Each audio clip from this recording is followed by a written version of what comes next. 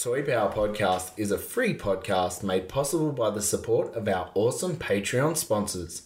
Head to toypowerpodcast.com and see how you can help. Oh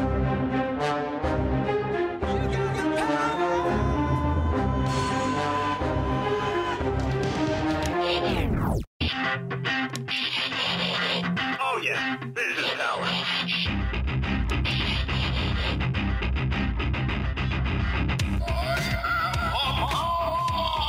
Hello and welcome to Toy Power, the podcast where we talk toys and everything pop culture. G'day, I'm Trent, and it is so great to be back in the recording studio and to be with you today for this episode of Toy Power. Who is this? Has someone hijacked our stream? What's going on? Who is this stranger? Welcome back, buddy. Welcome back. Good to have you back. Thank you very much. We are recording episode number 155. And of course, joining me today in the Toy Power studio, it wouldn't be an episode of Toy Power without the wonderful, the Allen Key, as Darren calls him, Mr. Frank Allen.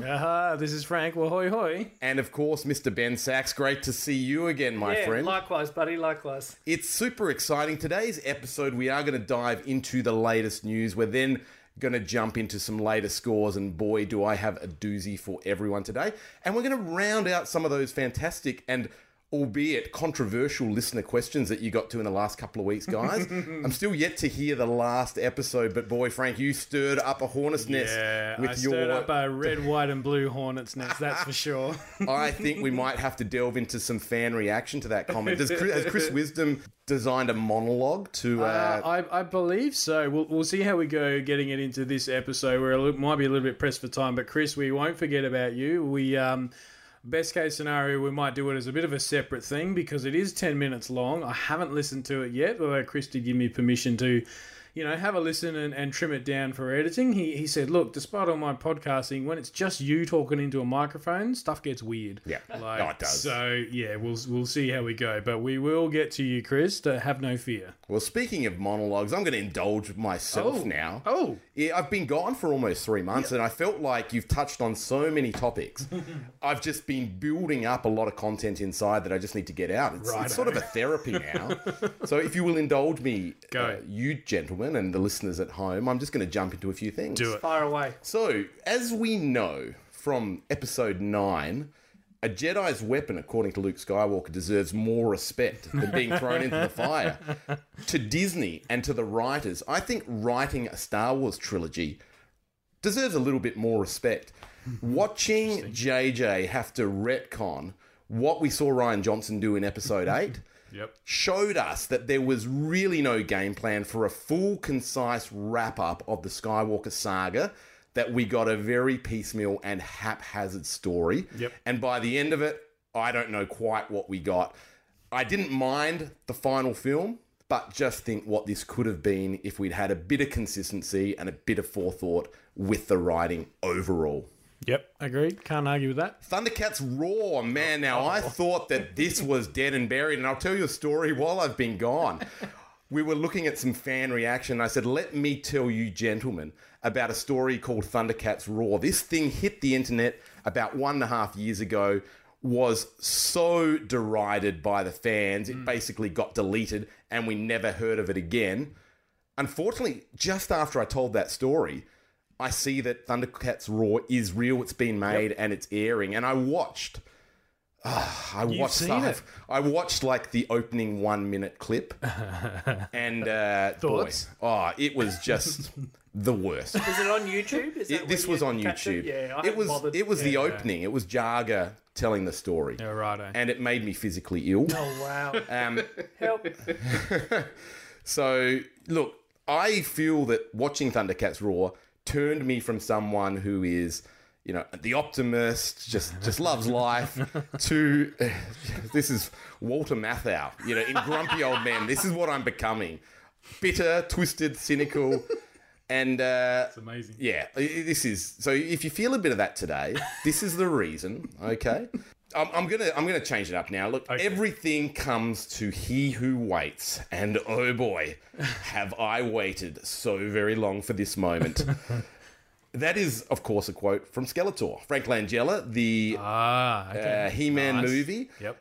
And boy, how good are the Super 7 movie figures. Definitely. Those two Skeletors, we've got the Dark Despot Skeletor, as he's called, but that is essentially the black-looking Skeletor. We've got Langella, God Skeletor and Dolph Lundgren He-Man, also Karg, who is a repaint finally in film colours. But I tell you what, these figures have made me so happy. They are the missing link, the missing piece in a Masters collection, and boy, they are beautiful. I am so happy to have them in my collection. And I just got to say, what an awesome way for Super 7 to finalise the line, to go out on such a huge high.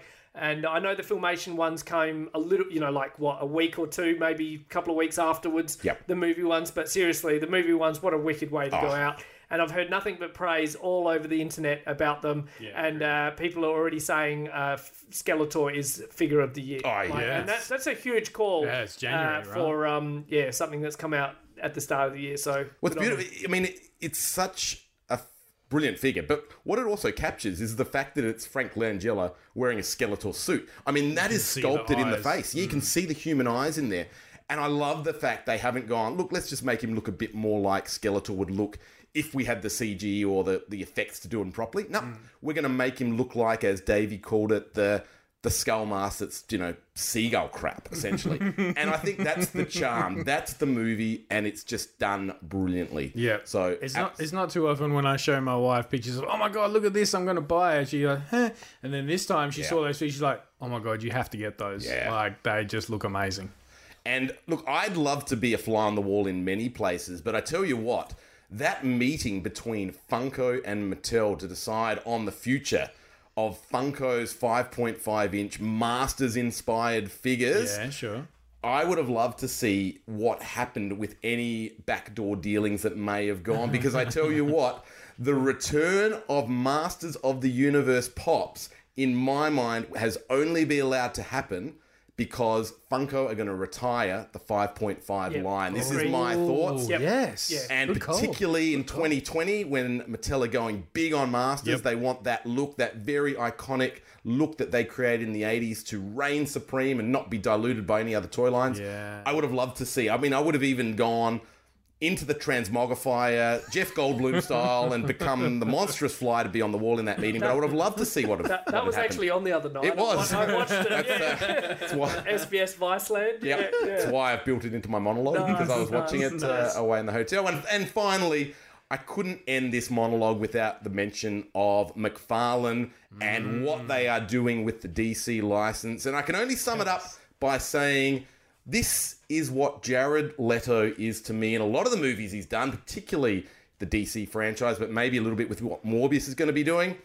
Jared, I want to like it, but you're not really giving me much here. And that's exactly the same thing for what they're doing with DC. I go in and I want to love it. I love my DC, and I think they're being brave. They're doing a lot of different lines. They've got the Batman Who Laughs, which looks fantastic. First time in figure form. There's some armored Batman figures that look great. Yeah. But there's just a lot going wrong with the articulation.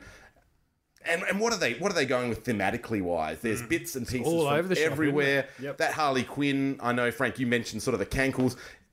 It's just leaving a lot to be desired right now. And with a property as big as this, and the issues that McFarlane have had in the past with quality control, if they're not getting this up and running pretty quickly, this could be a bit of a disaster for them. So let's just see what happens. Whew, and you thought I was controversial. Listen to him. Like, he's come out swinging. I love it. I have. It's all this repressed toy power angst that I've been building up. And I just would like to say at this particular juncture, what a tremendous job these gentlemen have done. Darren's not in at the moment for this episode, but Frank, Ben and Darren have really carried on a tremendous podcast, and I've enjoyed every minute listening as a listener.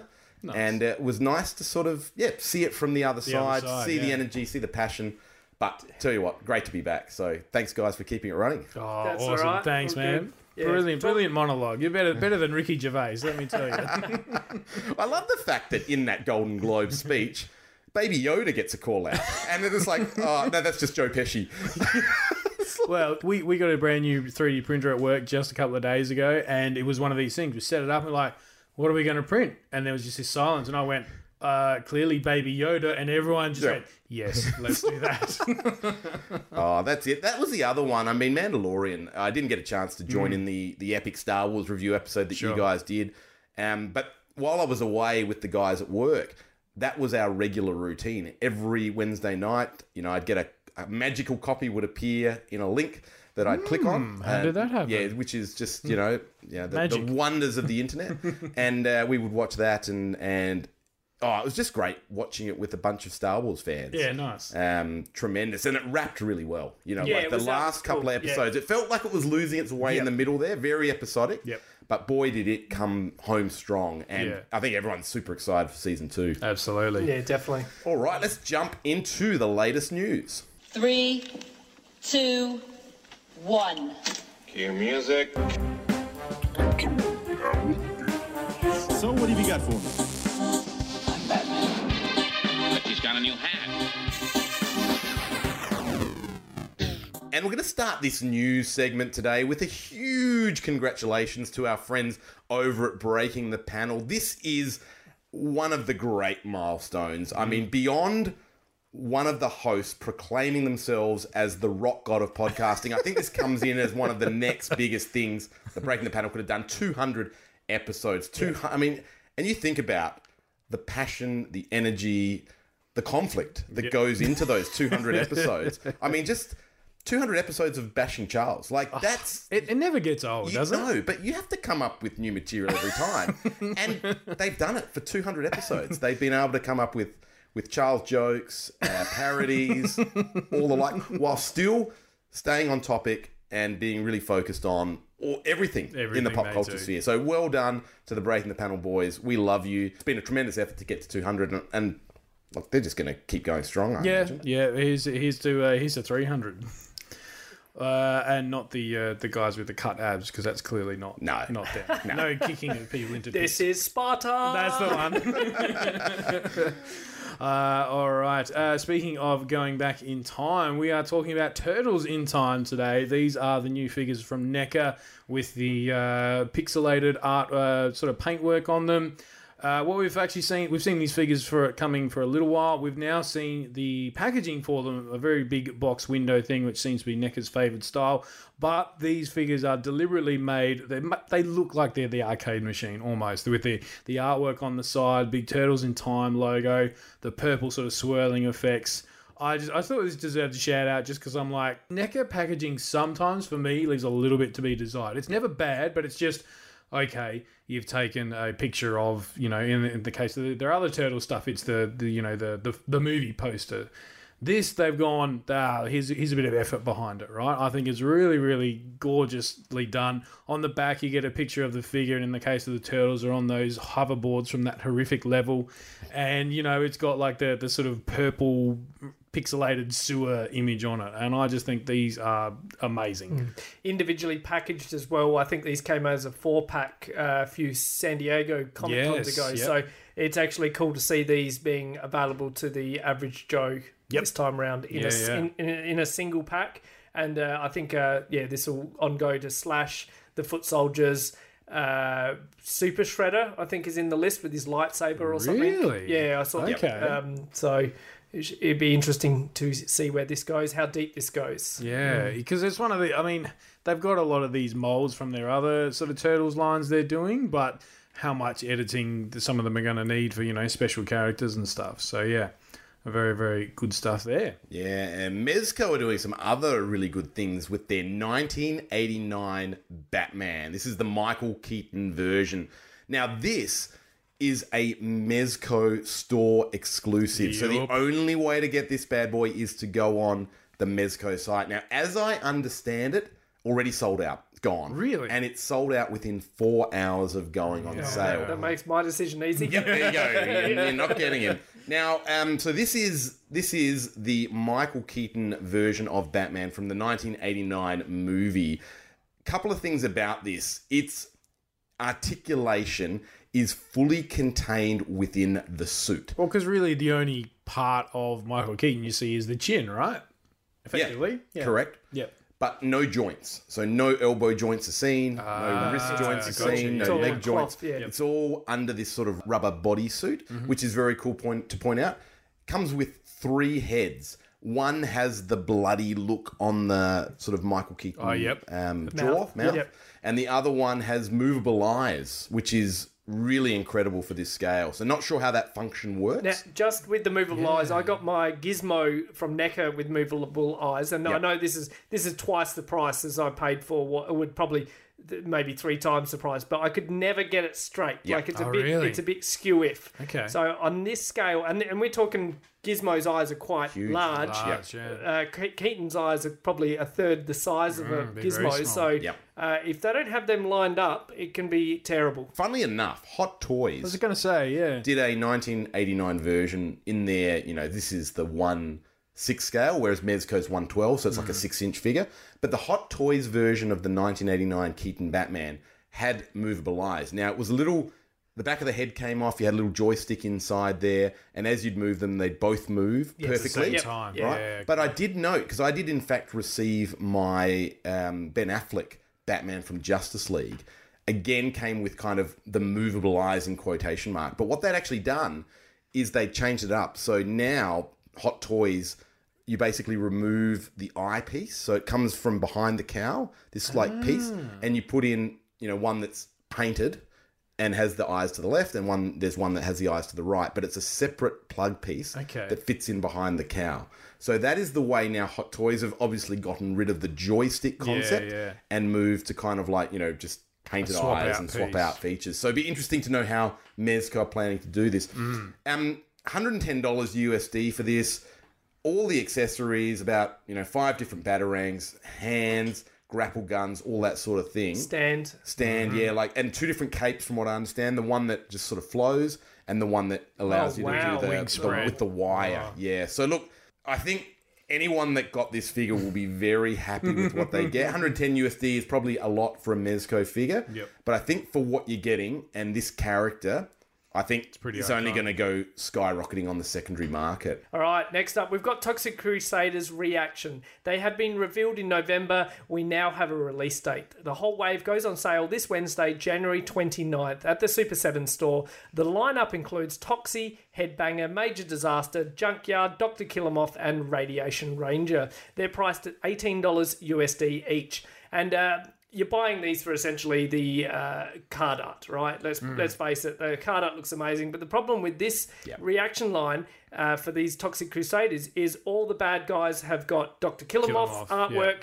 and all the good guys have Toxie. So you're not going to get your Radiation Ranger with Radiation Ranger art on it, and and flip. So that, in a sense, I think is a wrong move. And I hope they don't duplicate that for future lines. So I know we've seen that with their Turtles ones, where the individual card art for Shredder, all the different same characters. with Masters. I was going to ask with their other ones, has it been individual? It's always been individual. Yeah, okay. And maybe they couldn't get the artwork rights or something. I don't know. But it's not even they've taken iconic artwork. It's their own. It's their own. They've got their own artwork. So they've obviously got an artist. So they could have gone, hey, here's a Radiation Ranger, here's a Junkyard, just go. I don't know, maybe because I've got some of those old swap cards, you know, that you used to collect, and I've got ones of the Radiation Ranger, Bonehead and stuff, like done in really high end art for the age. Yeah, right. And they look sick, you know, they look so good, but not to. I don't think this is the right move. For me, the art is a huge draw card for these figures. So quite often I go, well, look, $18 US.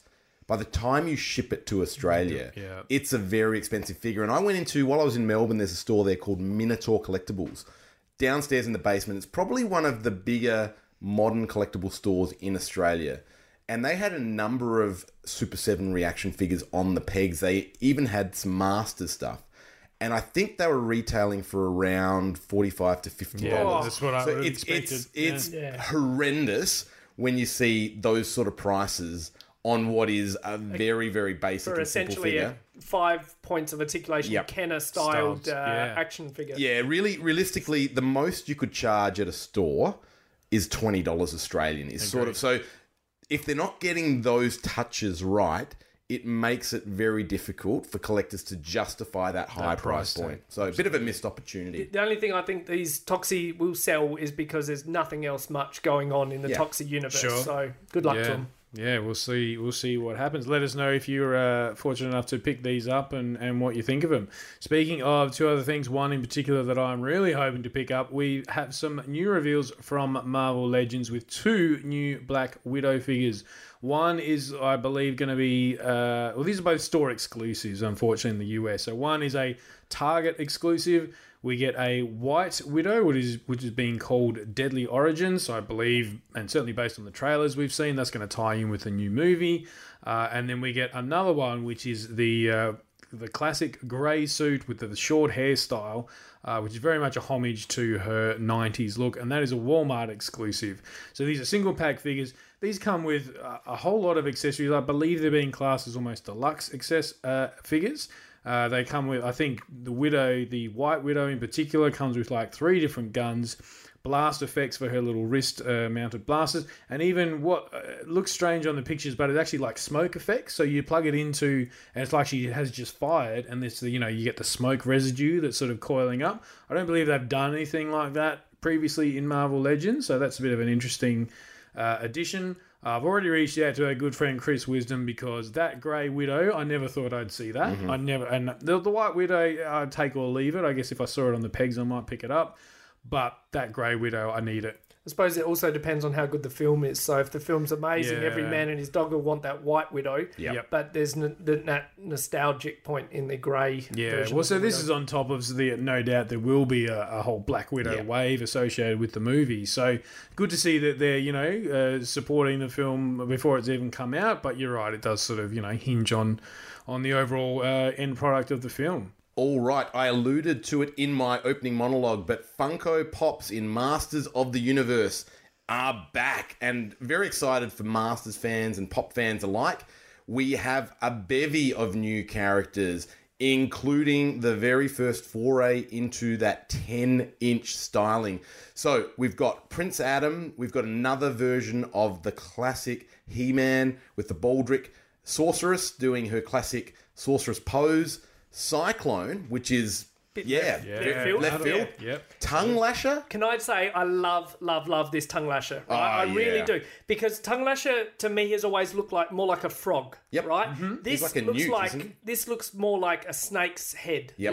I think that is just the right direction to go. Looks great, doesn't and it? Huge thumbs up. So well done. Yep. He looks very cool, and those color schemes are beautiful. They've even got the tongue sticking out, poking out, which is a core action feature. But not a silly amount. Like it's not going down to his feet. It's just enough to say this is the action figure feature. I reckon 10 out of 10 for that one. We've got Webstore, Mosquito, He-Man on Battle Cat, and the 10-inch oversized figure of none other than Skeletor, which is pretty exciting. This is a really cool wave, in my opinion.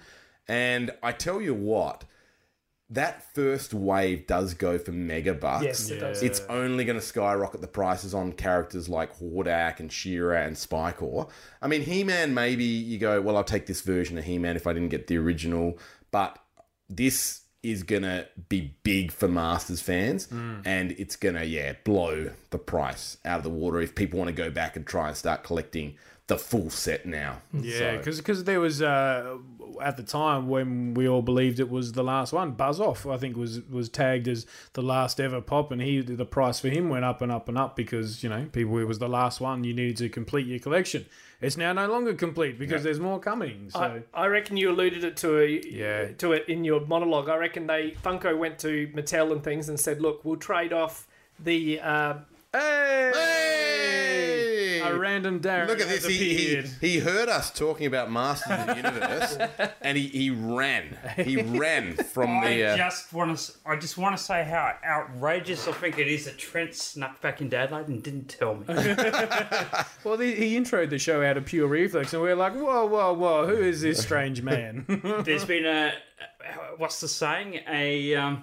A change of regime since you've been gone. We now alternate. Right. Oh, okay. I just jumped straight into it. But we are talking the new pop figures by Funko, Darren, and some of the character selection is a bit bit left field, but it's really pretty cool. Broad, isn't it? Pretty broad. And the first 10-inch Masters Funko Pop figure being Skeletor, which is always a very clever move. What are your thoughts? You are not traditionally a pop fan. I'm not traditionally what you'd call a all-in pop kind of guy. I'm fascinated by the character selection, and yeah, I guess it's watch this space.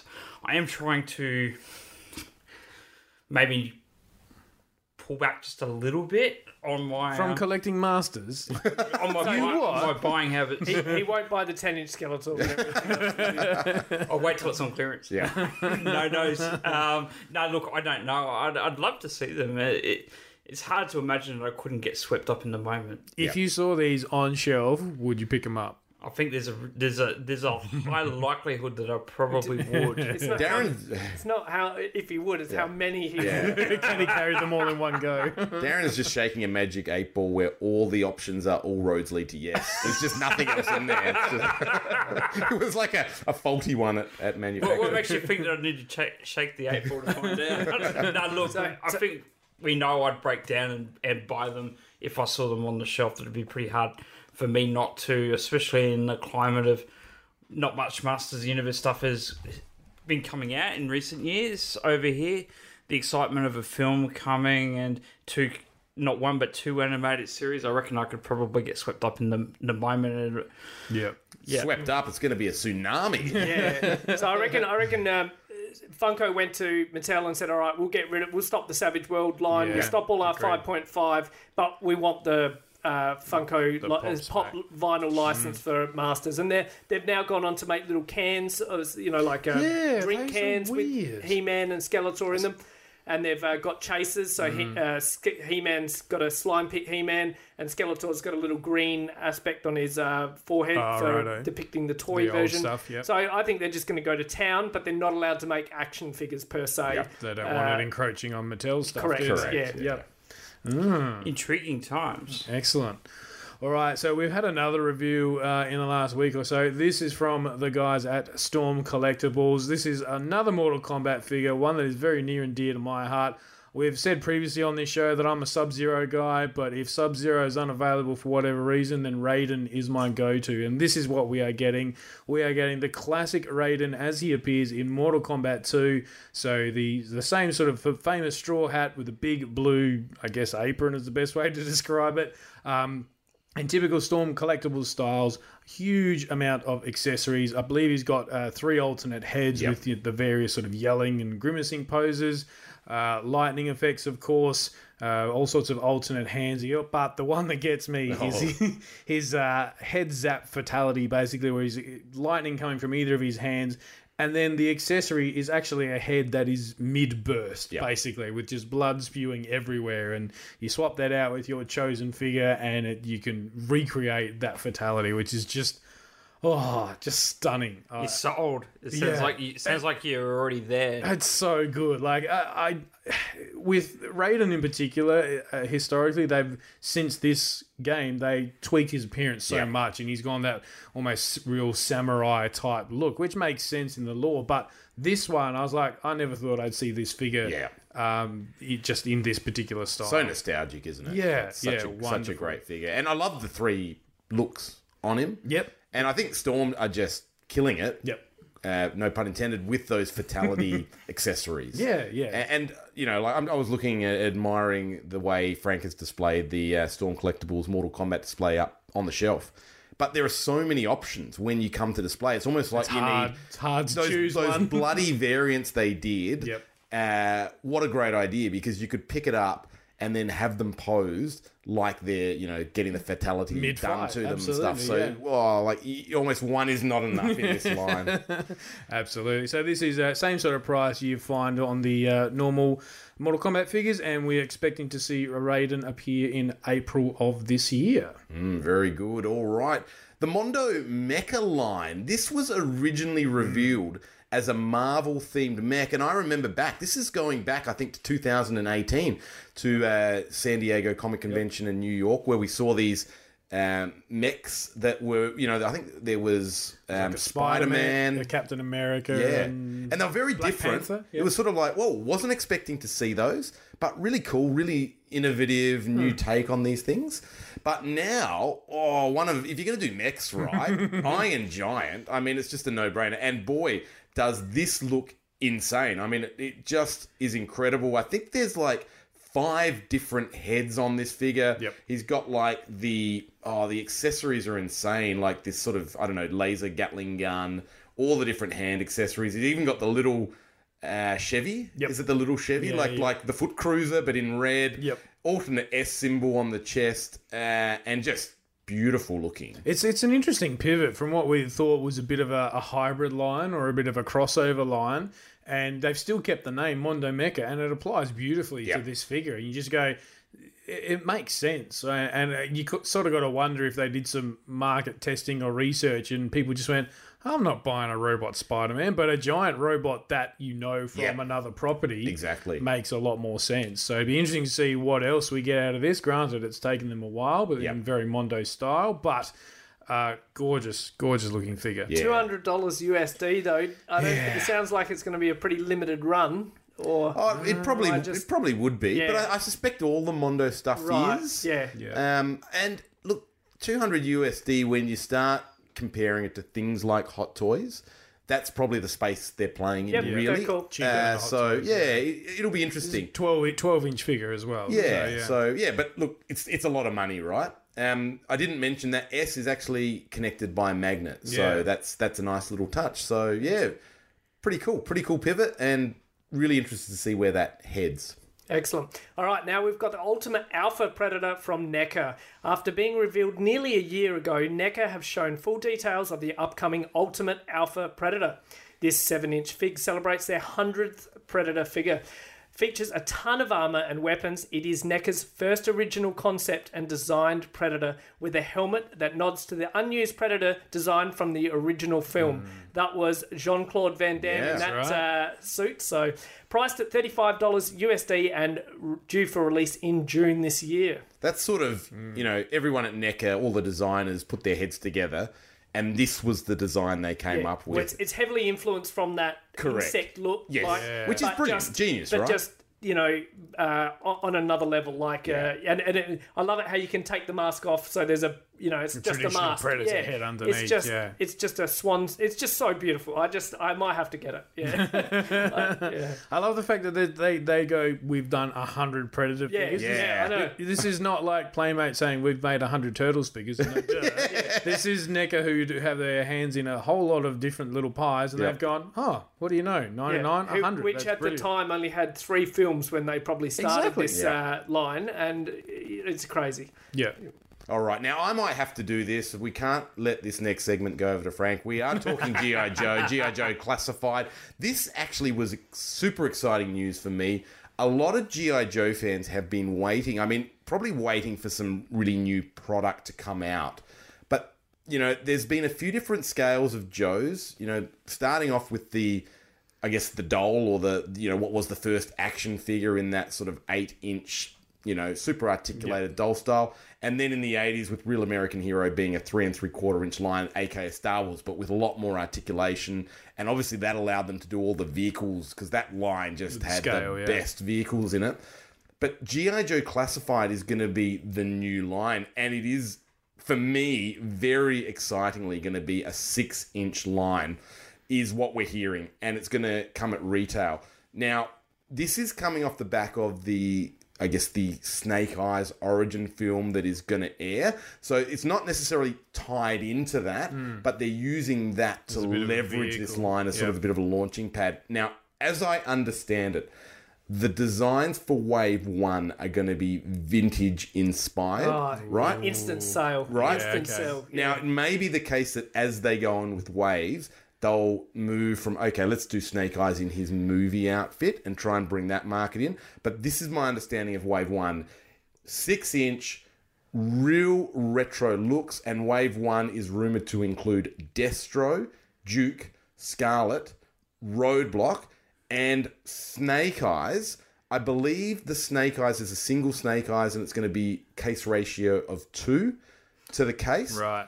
But maybe there'll be different versions. So my prediction on Snake Eyes is one will be pure black, right? And the other one will have the silver highlights like he did. So it'll just be because he got that many repaints in the original. It's tough to tell what the vintage version is. So I reckon pure black, it's pure stealth. Yep. And then one where it highlights his belt, it highlights the grenades that he has around his chest. It highlights these knives and things in his down near his sort of calves and things like that.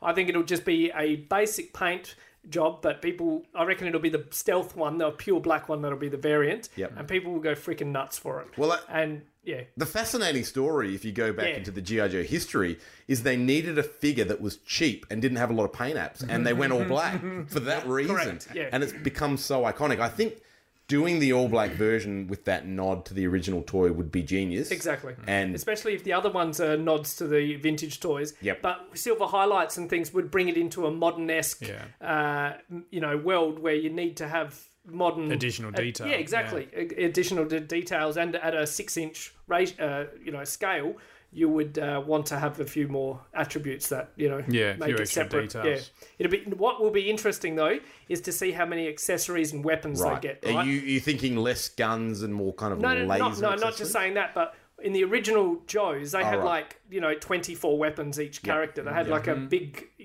tree of weapons. I think it'll be slimmed down to 2 weapons per character. I think because this is being done by Hasbro, and again, this is all rumor at this point. I think they've now got enough tooling and stuff with all the Marvel Legends stuff they've done. Yep. You're going to see a lot of parts reused, and they're very good with their parts reuse anyway in Legends, to the point where only the really hardcores can sort of recognize the pieces.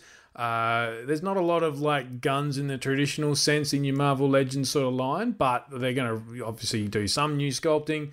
It's going to be interesting to see. I think they'll borrow some of their tooling from the Fortnite toy line as well. That's McFarlane, is it not? Yeah. Sorry, I'll scratch that.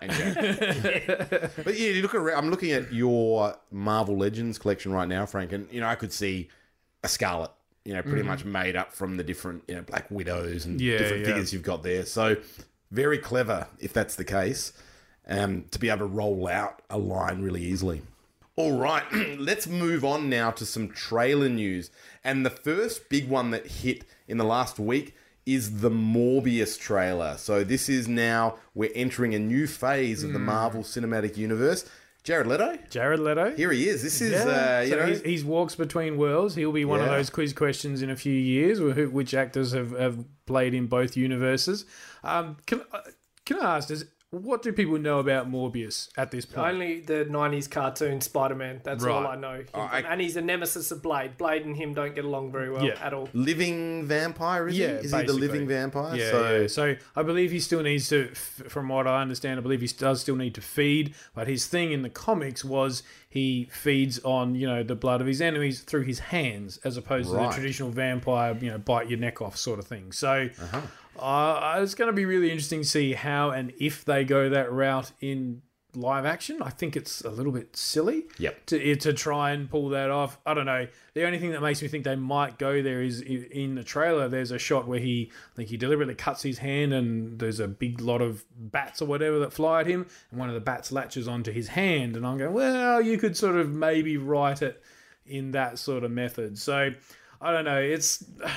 This is, to clarify, when you said, Trent, the MCU, this is actually a Sony film. So it sits within that weird space where Spider-Man and Venom and these sort of other films sort of live. So, but that said, it definitely does look like it's connected, because right at the end of the trailer, we see old mate Michael Keaton, another walker between worlds, who just shows up in what presumably is his Vulture character from the Spider-Man film. So...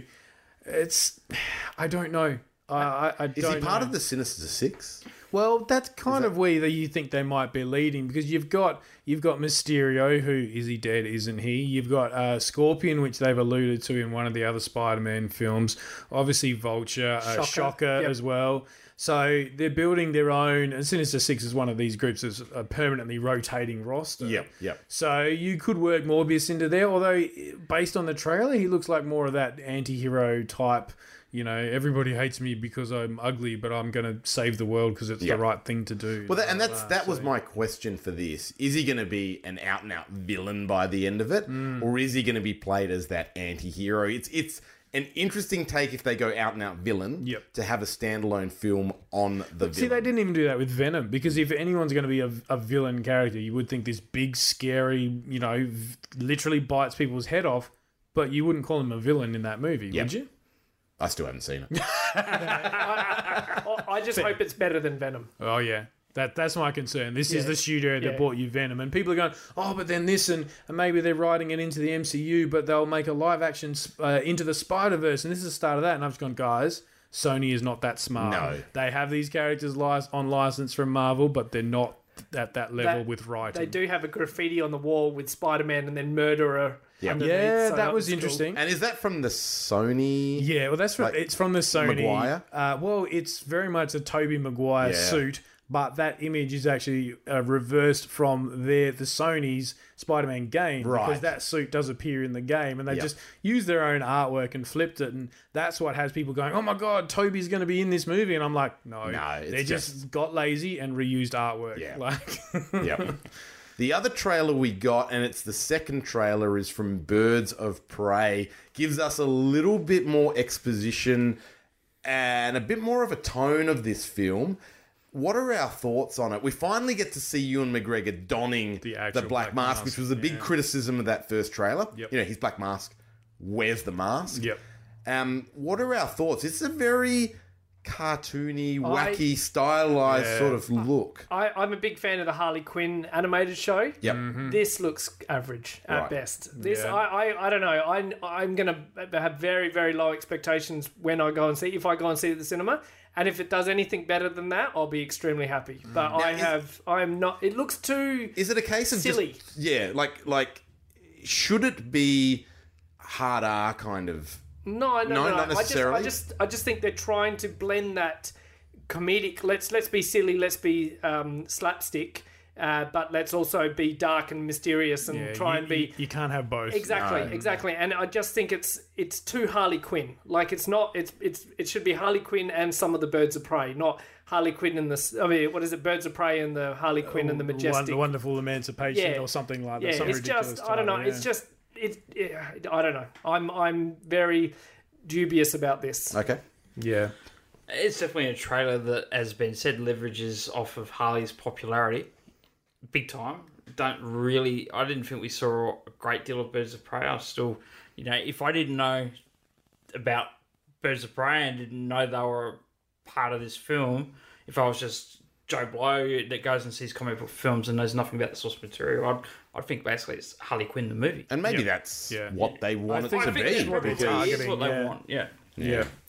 Yeah, so I don't know. It's to Ben's point, I feel like it doesn't know what tone it's going for, and we sort of saw that a little bit with like Suicide Squad. That was another one where the trailers made it look like this thing, and then you go in and see it and you're like, well, that's not quite what I was sold. And that was mid DC pivot or course correcting. I think they were like literally course correcting during that film. Yeah. Their tone on the back of, I guess, the Snyder kind of darkness.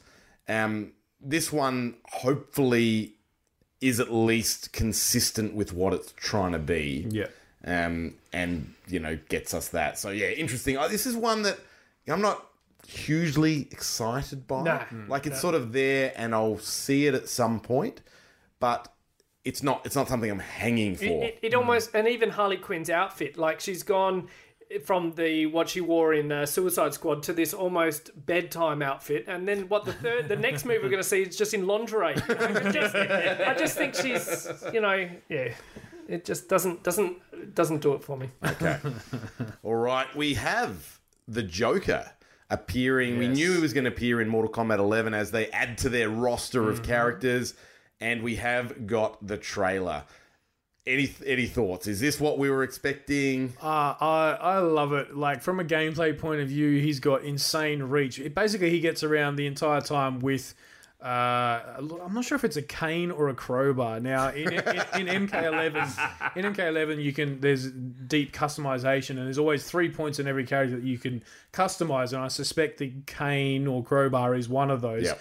And yet there's one of his his super move, I guess, is if you want to call it that, is pretty much a homage to that I'm beating you to death, Robin, with this thing. I was just going to say, it's a crowbar then. Well, exactly right. Like it's very strange. But basically he used that. He's got insane reach. Some of his moves had like the punching gloves on those extendable arms where he's just full screen, bang, punch you in the face. At one point I think he pulls out a little puppet of Batman that has a gun built into it, and he puts on a Batman voice going, "I will save the day," and then basically shoots you in the face with it. Like, I think they've got the tone really right. There's even at one point he calls in a hostage, someone who's like, bound up. Their head is on fire, and they run towards the opponent, and if they make contact, they explode. So they've really nailed that tone of just the vicious Joker. It's enough to make you laugh and cringe at the same time. Yep. And yeah, some of the finishing moves on it are just like enough to make you cringe really well. Look, the other cool thing with this becomes available on January 28th, so very, very soon as of this recording.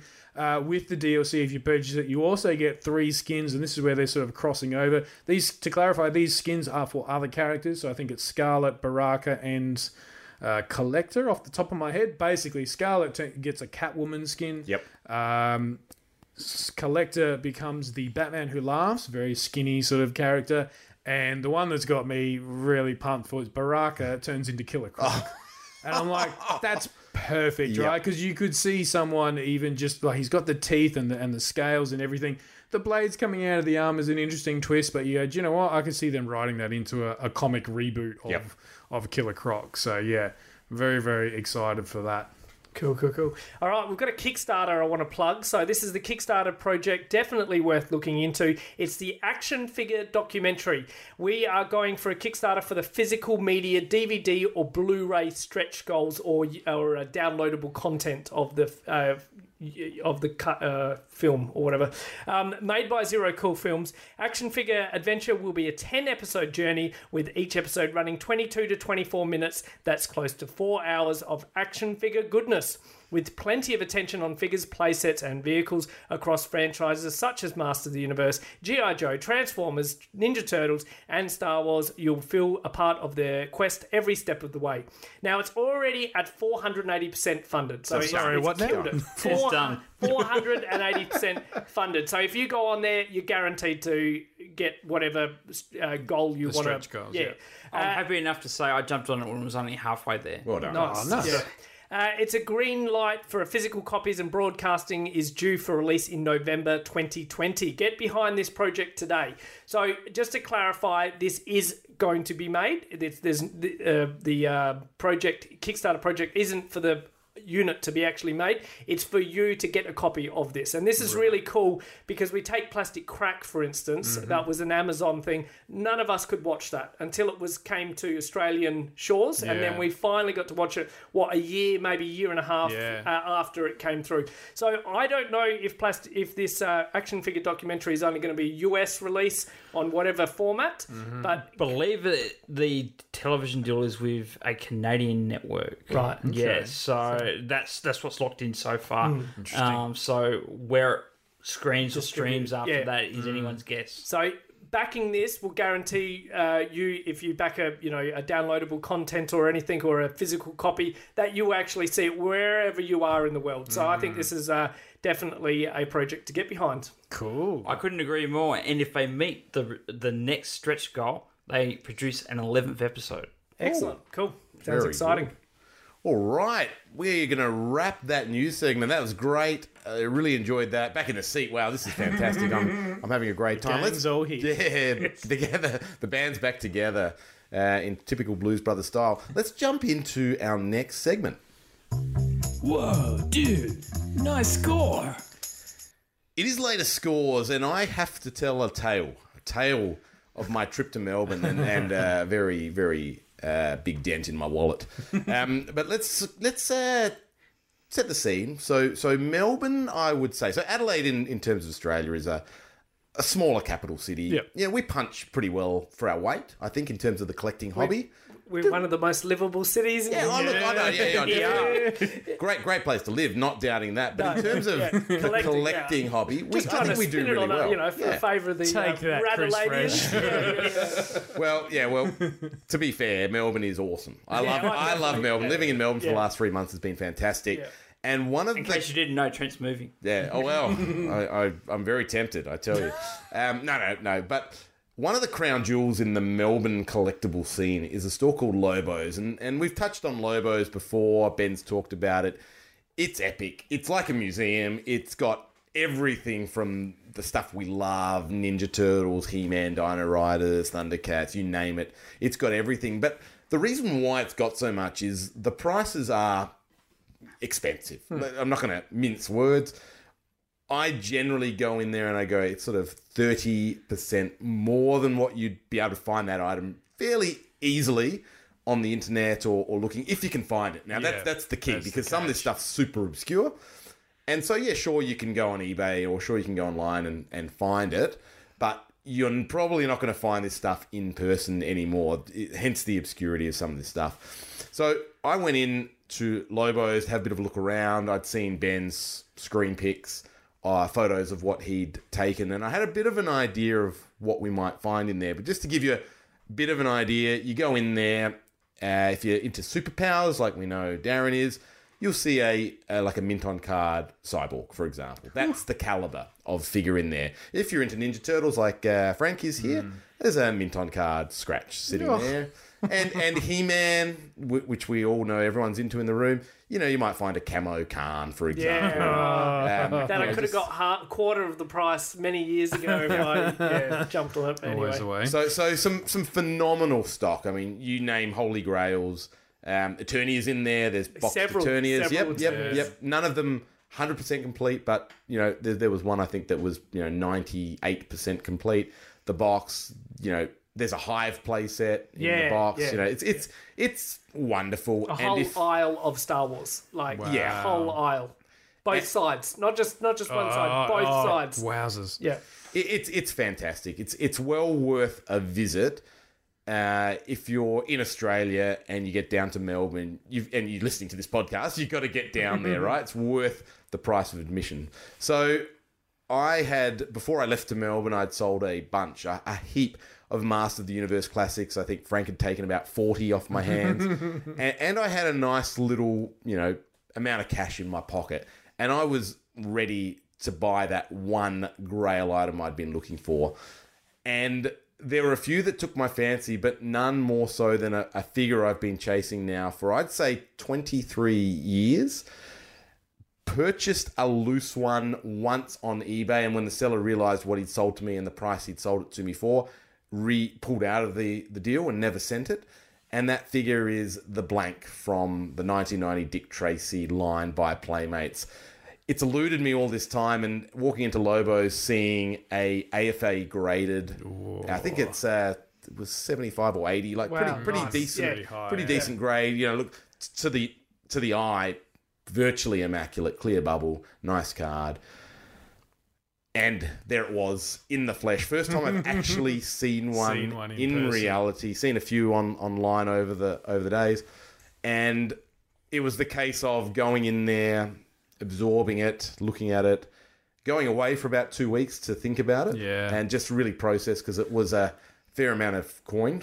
At least you knew they weren't going to sell it in those 2 weeks. Well, it was one of those things that I guess I saw it there. I took photos of it there when I was, and that was last year. That was mid-October or something last year. So 2 weeks isn't. No, in the scheme of it, a good chance. And this is like, if I'm thinking about it, there's probably no one else. This is for me the holy grail of toy collecting. There's probably not a lot of people in Australia that would outlay that amount of cash on that particular figure. So I was relatively comfortable, but hey, if it had sold, that's life, and that's what happens. But I think in reality, Dick Tracy is a fairly obscure property, and in particular for Australian audiences. To me, it's a very patriotic sort of American property. It really came at that time in the American culture, and it's that whole gangster culture, that whole sort of based on the Al Capone and those sort of things. So I think having that in Australia probably doesn't have the appeal it might have had if you were in the US. So thought about it for a couple of weeks, did the trip back out to Lobos and purchased it. It was the single most amount of money I've dropped on a single figure. Yeah. Wow. It sort of feels bad to say it out loud. But Can I just ask one question since we're talking so openly? Yep. Did you spend more on that, or you were a turnier? Oh, much more on the blank. Much more. Even more than the Dino Riders Diplodocus. The Bronto. Oh, Bronto. Yeah, sorry. yeah, more than the Bronto. Woo, wow. I did buy the Bronto in a lot of about 6 figures or 6 dinosaurs, but more than a mint in box, immaculate, 100% complete Brontosaurus from Dino Riders. So this is not just your most expensive figure. This is your most expensive toy. Correct. Yeah. Wow. Yep.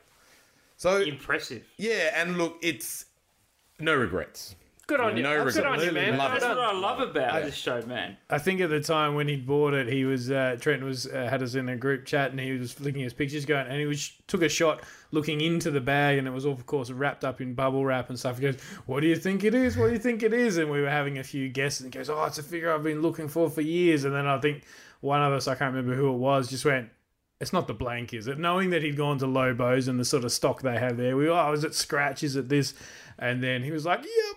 It was all in caps and lots of exclamation marks, and you could feel the excitement just from text on a screen. So, and getting it back to Adelaide was funny because I'd booked a. You booked a second seat for it? No, well, close to. I had it all planned out. Like it's all might have been worth it. It was all bubble wrapped, and I'm like, okay, I'm going to bring this on the plane. Obviously, it's not going to go in my luggage because it's in the acrylic case. It's in the AFA graded acrylic case. I'm going to put it under the seat. I don't want to put it up in the overhead because if someone, just puts their bag in and stuff. Anyway, I was traveling with a mate, and he's like, "You know what? Great news. I've booked us into like the Economy X." And I'm like, "Cool, that's great." So rock up, and we're in the emergency exit, which has no under-seat storage. And I'm like, "Oh dear." I'm just gonna have to hold it the whole time. So I put it very carefully up in the thing, and I was like watching anyone that was trying to like jam their bags in, and thankfully no one disrupted it, and it got home safe and sound. Nice. And it's now in the Trent Toy Museum. Pride of place. Yeah, brilliant. Super happy. Any other later scores? Might be a bit daunting. I was going to say, now that you've opened with that, it kind of makes everything else a bit of a lesser light. But I've had a few Marvel Legends gets in the last week or so. Ben was good enough to, he was out and about and shot me a picture and just went, Dr. Doom, anyone? I was like, hells yes. I didn't even know I'd started seeing pictures in some of the groups, and often those sort of things don't come to Adelaide for another, few weeks afterwards, but they were out and about. So I got Dr. Doom, and I said, mate, while you're there, can you see if they've got a She-Hulk as well? Because I knew it was part of that same Super Skrull wave. The rest of the Fantastic Four I've already got, so I wasn't fussed, but they are amazing. The Doom is just, and a bit to your point, Trent, about Skeletor with the mask and the eyes. This is the same thing with Doom. You can tell it's a piece of plastic on top of an already sculpted face. It looks amazing. And the cape in particular is this really it's not like a plastic material I've sort of felt before. Like it's not cloth, but it's not like the hard plastic you might associate with most capes. So that's really cool. She-Hulk is amazing because she stands about a head taller than most of the other male characters. Really, really cool figure there. And I also picked up from our good friend and Patreon Malcolm, Electro and Morbius, which is perfect timing with the movie coming out. So 2 more villains to help flesh out the villains shelf because they were getting distinctly outnumbered. And of course, Trent has walked in today, haven't even opened them, but I'm sure he's got some of the William Stout Masters figures for all of us today, so we can all enjoy our own versions of those. Definitely, very cool. All right, for me, I got a Toxic Crusaders Smog Cycle. Yes. So that's our old Boneheads vehicle of choice from the that line. So and that's Davey's vehicle of choice. He rates this as one of the best vehicles ever made. Yeah, and I've never played with one before. So as soon as I picked it up, I rolled it along the table, and it went click, click, click, click, and I'm like, oh, that's just wicked. Done. So very happy with that. I got some Master Universe vintage card backs from Captain WoW, some Trent from across the border. That was wicked. I got Orko, Clawful, Tongue Lasher, and King Hiss. Nice. So really happy.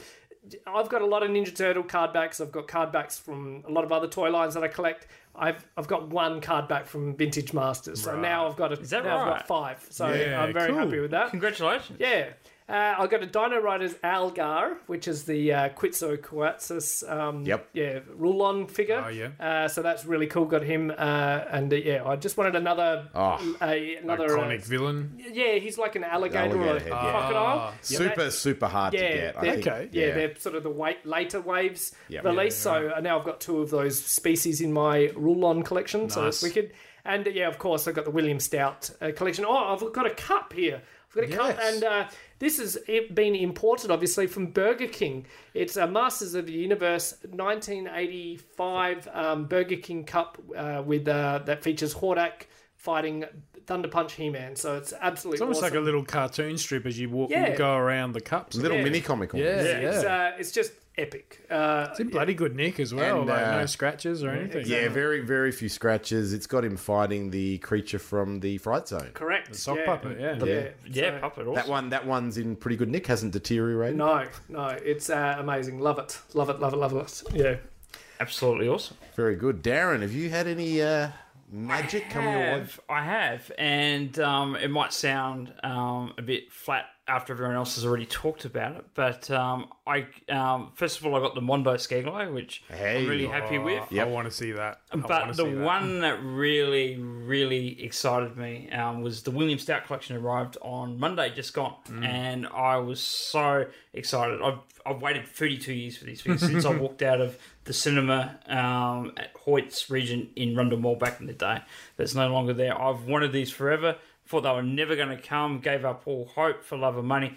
And then Super 7 were able to get a deal that's delivered me a Dolph Lundgren He-Man and a Frank Langella Skeletor that I've wanted forever. And they have exceeded my expectations. They're just everything you could want. They're perfect blending, perfect as far as blending in with the classics line, but also being true to the film and the William Stout design. So couldn't be happier. And as gentlemen around the room would know, I don't really take photos. I'm not good at it. I'm hopeless. I'm the world's worst photographer for a variety of reasons. But the first thing I did as soon as I cranked those things open was I took a photo of each the couple, actually, in the hope that one would look better than the other, and then just dumped them in our Patreon chat for everyone to see, because I could not contain my excitement.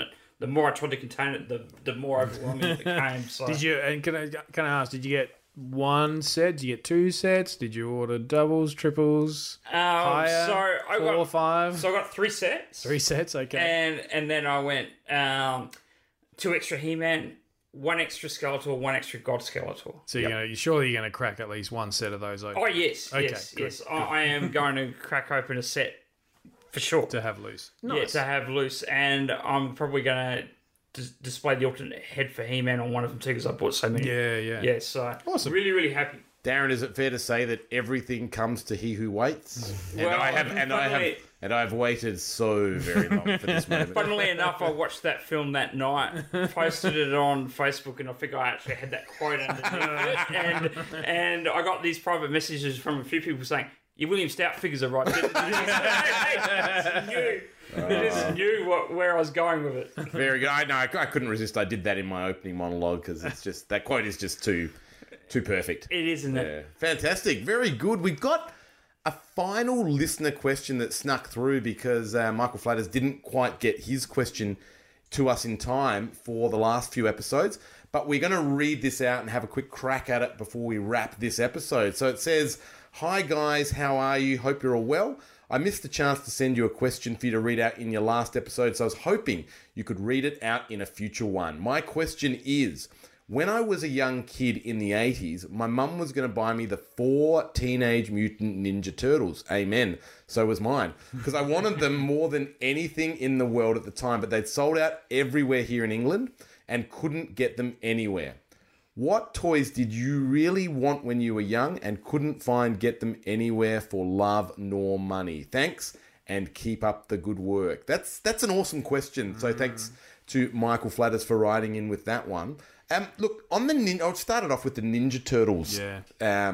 Because, you know, it's the 80s, it's the 90s. All those figures came with cross-sell, right? So, you know, Star Wars did it. Obviously, Turtles did it. Masters of the Universe did it. You look on the back of the pack, and there are the other figures in the line.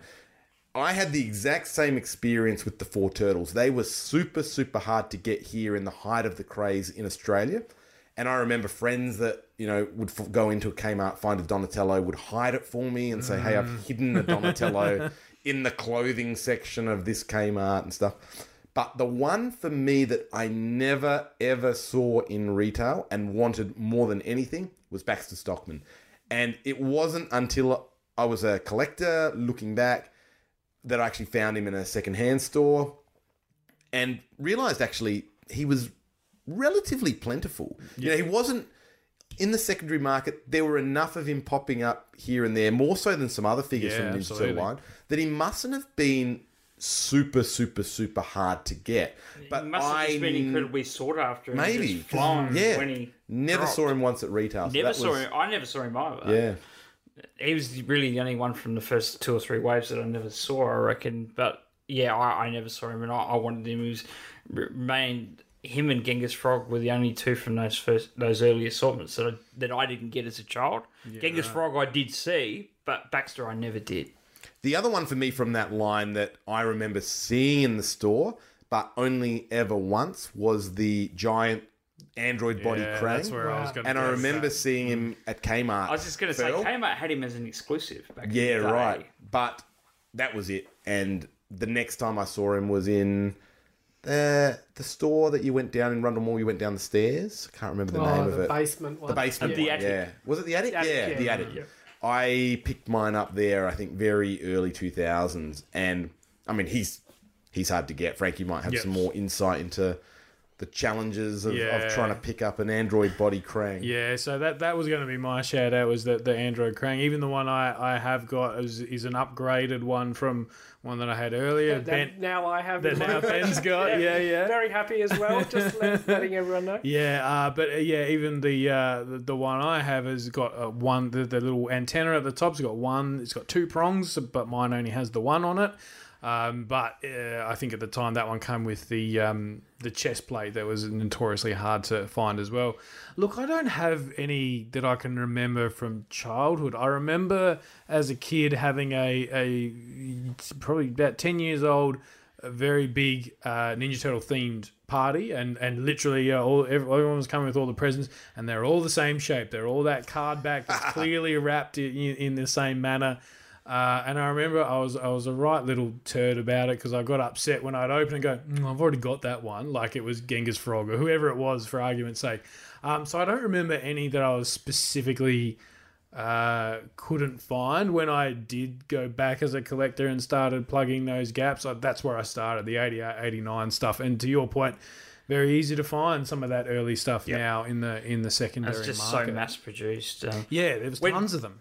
Yeah, and when Turtles launched here in 1990, they knew it was going to be a big year. It had been huge in the US up until that point. The animated series was on 5 days a week, and they knew that the film was going to drop. Yeah.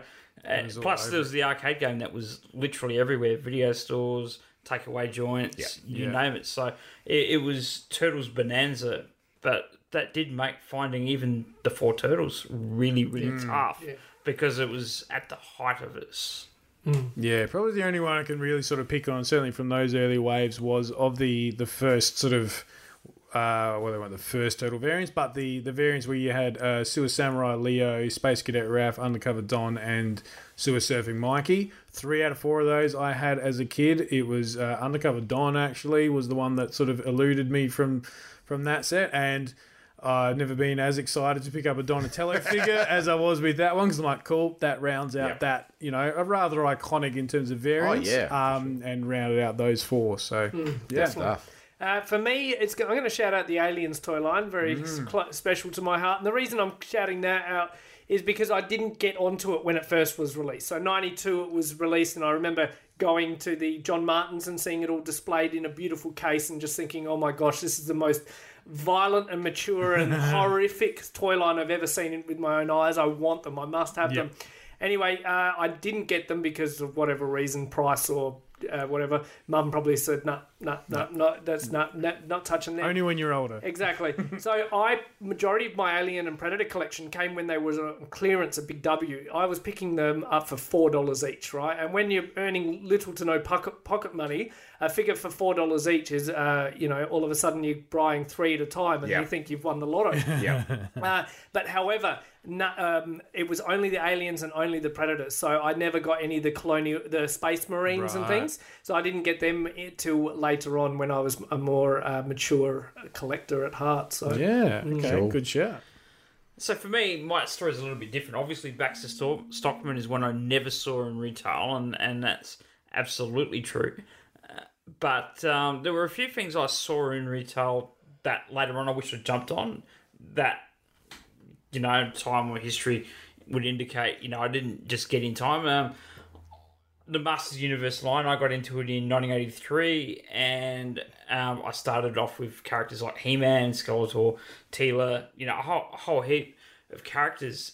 And I got most of the core early characters, but there were a couple that I saw in retail but didn't get, and by the time I was ready, I'd had some of the others, they had disappeared from retail in Australia. They're things like Evil Lyn and Many Faces that spring to mind.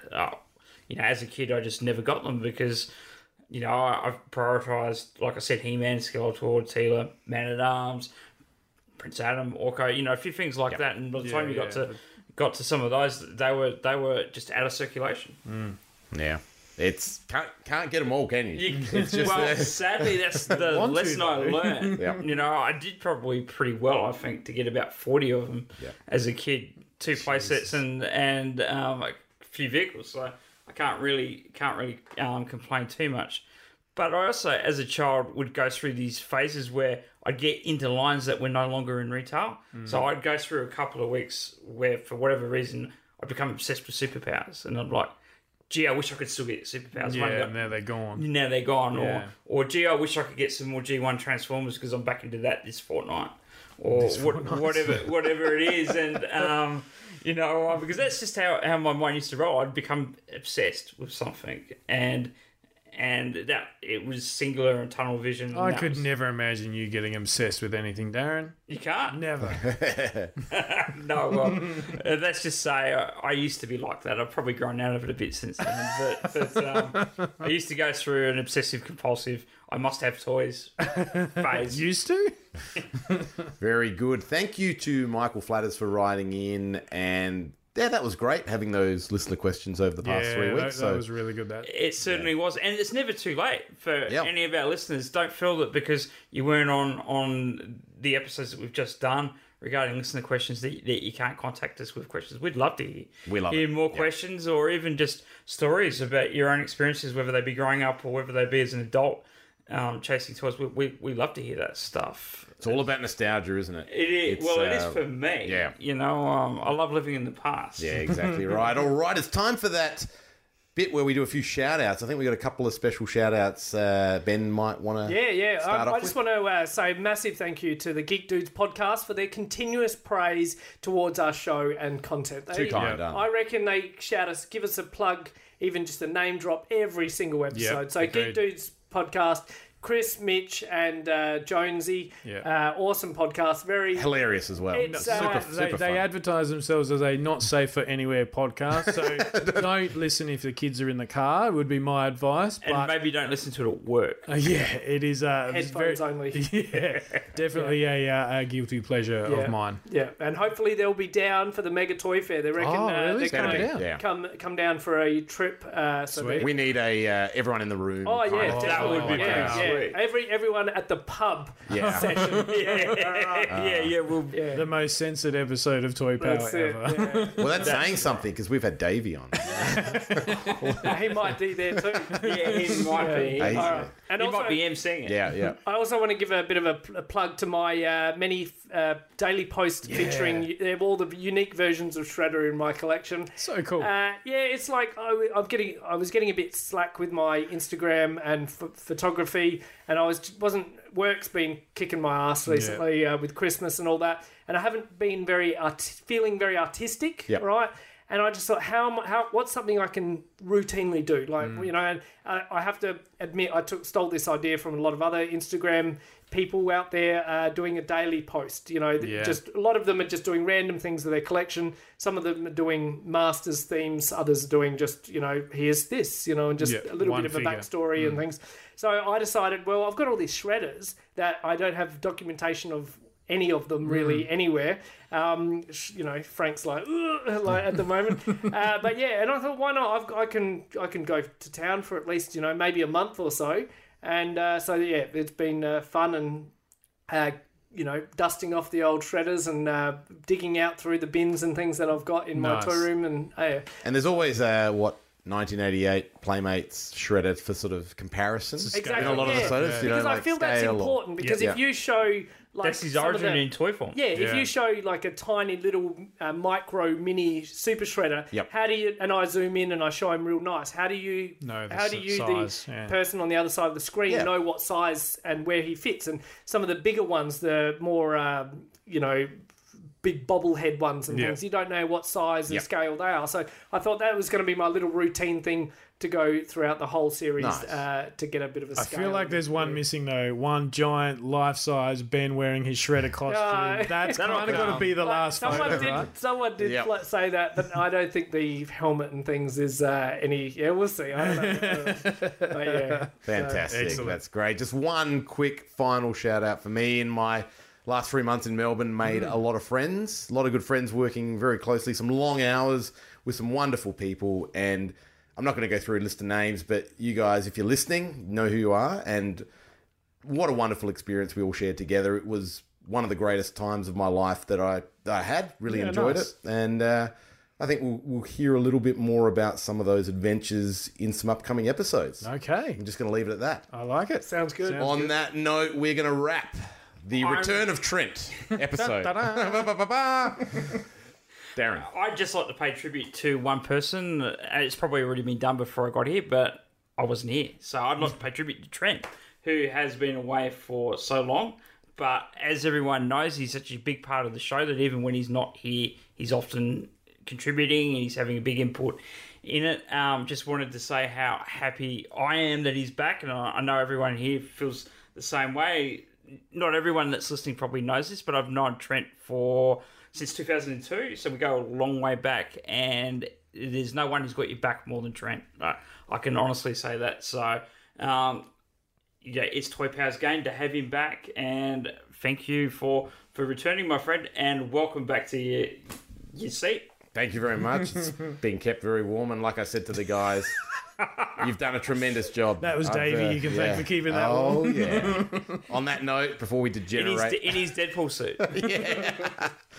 So thank you so much to all our Patreons for your ongoing support, and to everyone who tunes in again and again to Toy Power. Love having you on board and part of the community, and we will see you around the toy aisles. And until next time, good journey. You can find the Toy Power team at all the usual online places. Facebook.com/Toy Power Podcast, at Toy Power Podcast on both Twitter and Instagram, or have your say and email us toypowerpodcast@gmail.com. Subscribe to the show on both iTunes and Stitcher, and please leave us a review. Otherwise, we just assume we're awesome. We are a proud member of the Giant Size Team Up Network. Check out all the awesome shows on this awesome network full of okay people. Want to learn more? Go to giantsizeteamup.com, where you can find us and a whole lot more awesome shows. Well, they're not more awesome than us, but they're... Yeah.